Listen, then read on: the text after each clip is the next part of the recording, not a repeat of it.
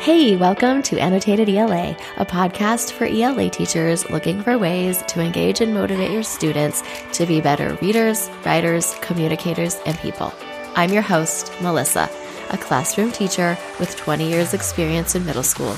Join me right here each week for practical tips, stories, inspiration, and actionable strategies to use in your classroom. And some laughs. Are you ready? Let's get to it. Welcome back, friends. I am excited you're joining me as we discuss closing out the classroom for the year. This is the second episode in end of year closeout series. Let's get to it.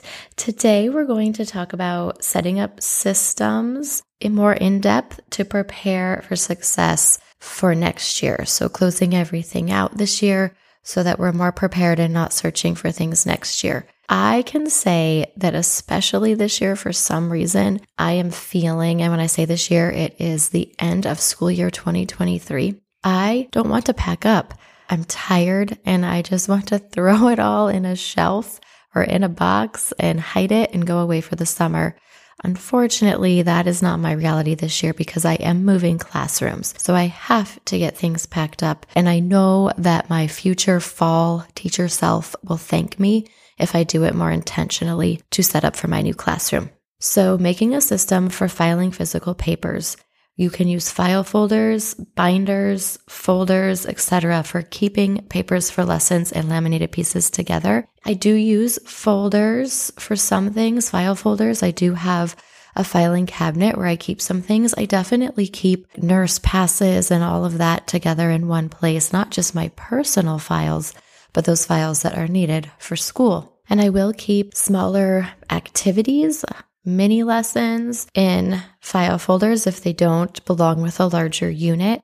I love to keep unit plans in binders. I do have them digitally. However, if there are printed pieces of that lesson plan or that unit, I like to keep those papers for easy access just to make copies next year if that's what I choose to do. Yes, we do a lot of things on Google Classroom, and you might call me old school, but I do think that using pencil and paper and coloring and being creative, especially with the advancement in all of the technology, yes, AI writers, I am talking to you. Sometimes I just want my students to be creative, and especially those students who love to do that, and that's where they shine. So I do keep binders of papers for unit plans and lessons. It's my favorite way to store everything. I spent a summer a few years ago sorting everything into binders and labeling them for easy access for my units. And now as I make new units, I create new binders, which is making life a lot easier. If I have smaller lessons, these file folders that I mentioned that will be in the show notes do a beautiful job of holding even pieces and things that I might need if we have extra manipulatives for the lesson.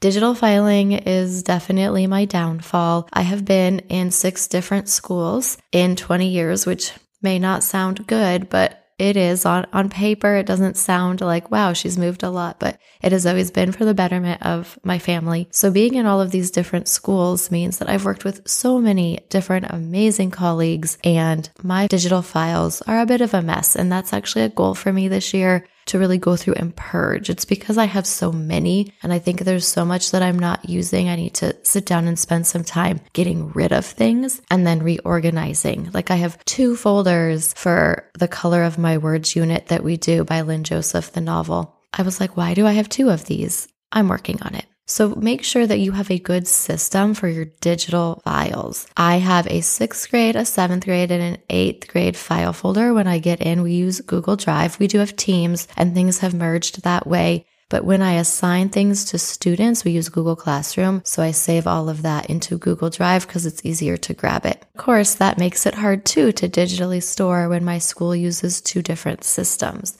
But for the students and for lessons and for sharing especially, we had a folder before we got OneDrive and Teams. We had a folder in Google that was a shared folder for the entire ELA department and then for each grade level within ELA.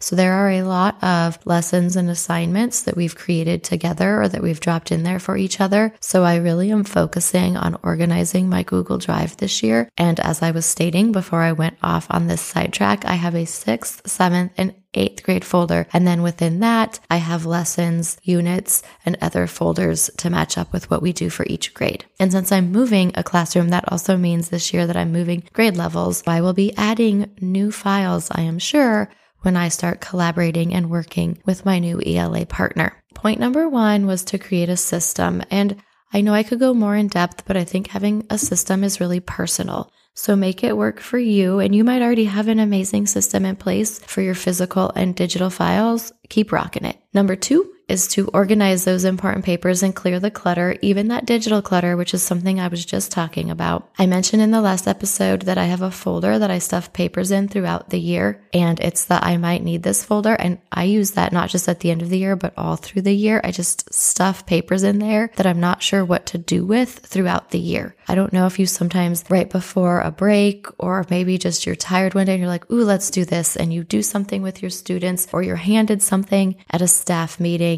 and you're like, I don't really know where I want to store this or file it. I just shove it in that folder and I deal with it twice a year, right before winter break and right before the end of the year, and figure out where I want to store it or how I want to file it or if I want to get rid of it. Sometimes if it's a whole brand new unit and I'm waiting to see how it goes, I don't always file it or put it in a binder right away. I'll keep it in a folder and then wait until we're finished or wait until I'm ready to deal with it, which I know might sound lazy, but I am a batcher when it comes to organizing and filing. When I'm in the mood, I sit down and I get it done. And so having it all ready to be done is really helpful. As I start going through that file folder or any other miscellaneous papers that I might have, and this is physical papers, I have a bin sitting next to me and I will throw anything that I want to keep in that bin. And the stuff I'm not keeping goes right in the recycle bin in that moment. For my digital files, I've actually created a folder in my digital files also called I might need this later. I'll toss the files in there, and as I'm going through them, I'll move them to my desktop if I want to keep them, and then I'll delete the ones I don't. And I did create a folder on my desktop just called Keep for Now, and I'll put them in there so that when I'm ready to put them where I want them, I'll grab it from that folder and I don't have a bunch of files cluttering up my desktop, especially because IT gets really cranky when they come and they see I have stuff on my desktop because we're not supposed to save things there. And I try not to. It's just files that I'm not sure what to do with yet.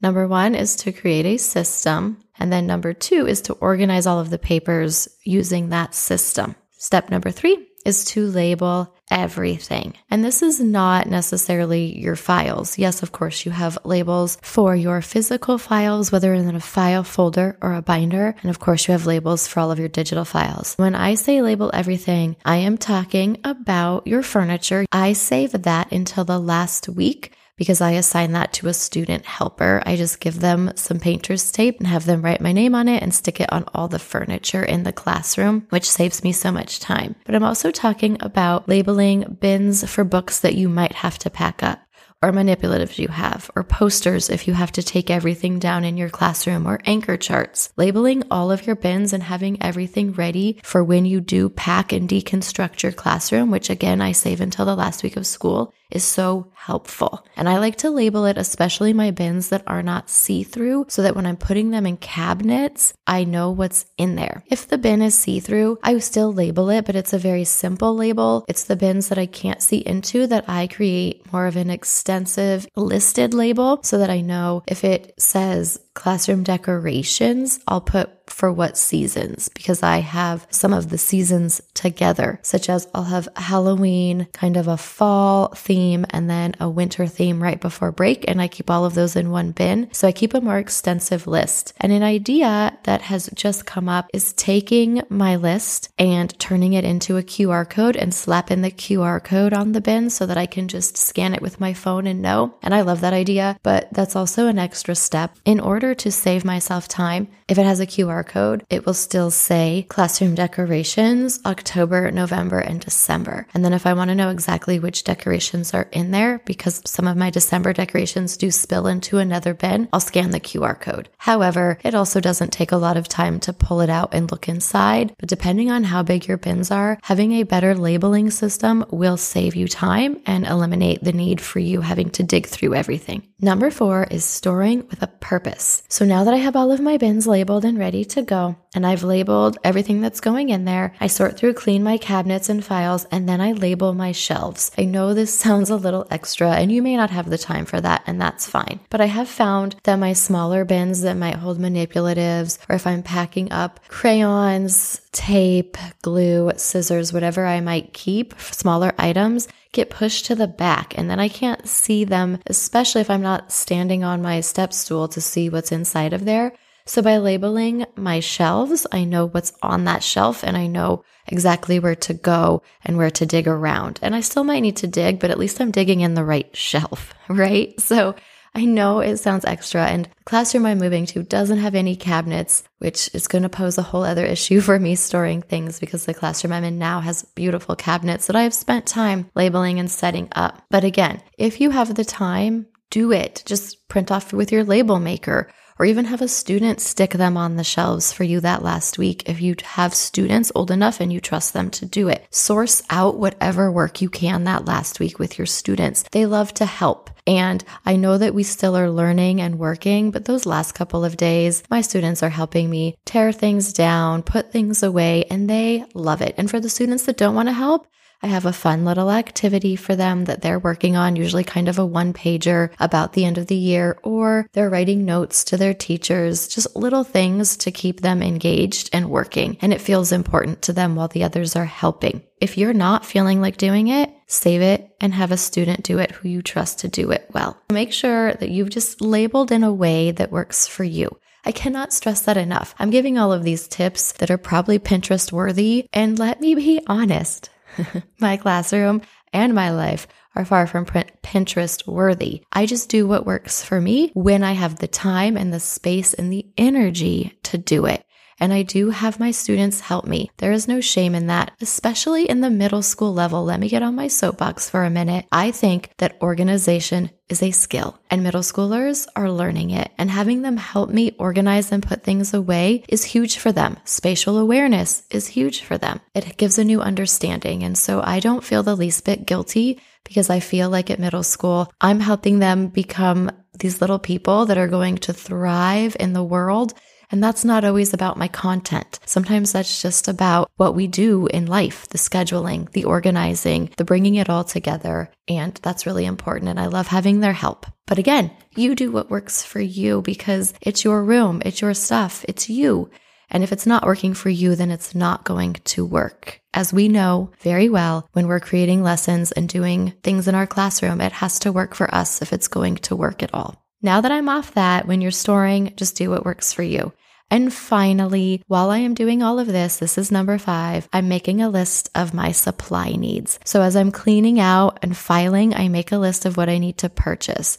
This is especially important when I am packing up crayons, colored pencils, markers, glue. Hot tip on the glue sponges. If you want to know more about glue sponges, send me a DM over at Instagram. I will hook you up with glue sponges. I haven't had to buy glue in a couple years. Glue sponges. I inventory what I need, and then I buy only what I need instead of going out and buying it all every year, which is okay too, because I have a bin full of crayons and colored pencils and markers and all of the needs for my students. But it's nice to know exactly what to get and not just feel like I'm walking in spending all of this money that I didn't need to spend. And this is true even for my teacher needs. While yes, I am lucky enough to have a little bit of supply at school, I do buy things for myself. And so keeping that list of what I need is helpful. And let me be honest, I don't have an inventory list before this. I'm not tracking my inventory all year. This is just at the end of the year as I'm cleaning up, I keep a piece of paper or a pad of sticky notes with me, and I'll write down what I need to purchase. And then I go purchase it. And of course, throughout the year, I'm monitoring what we might need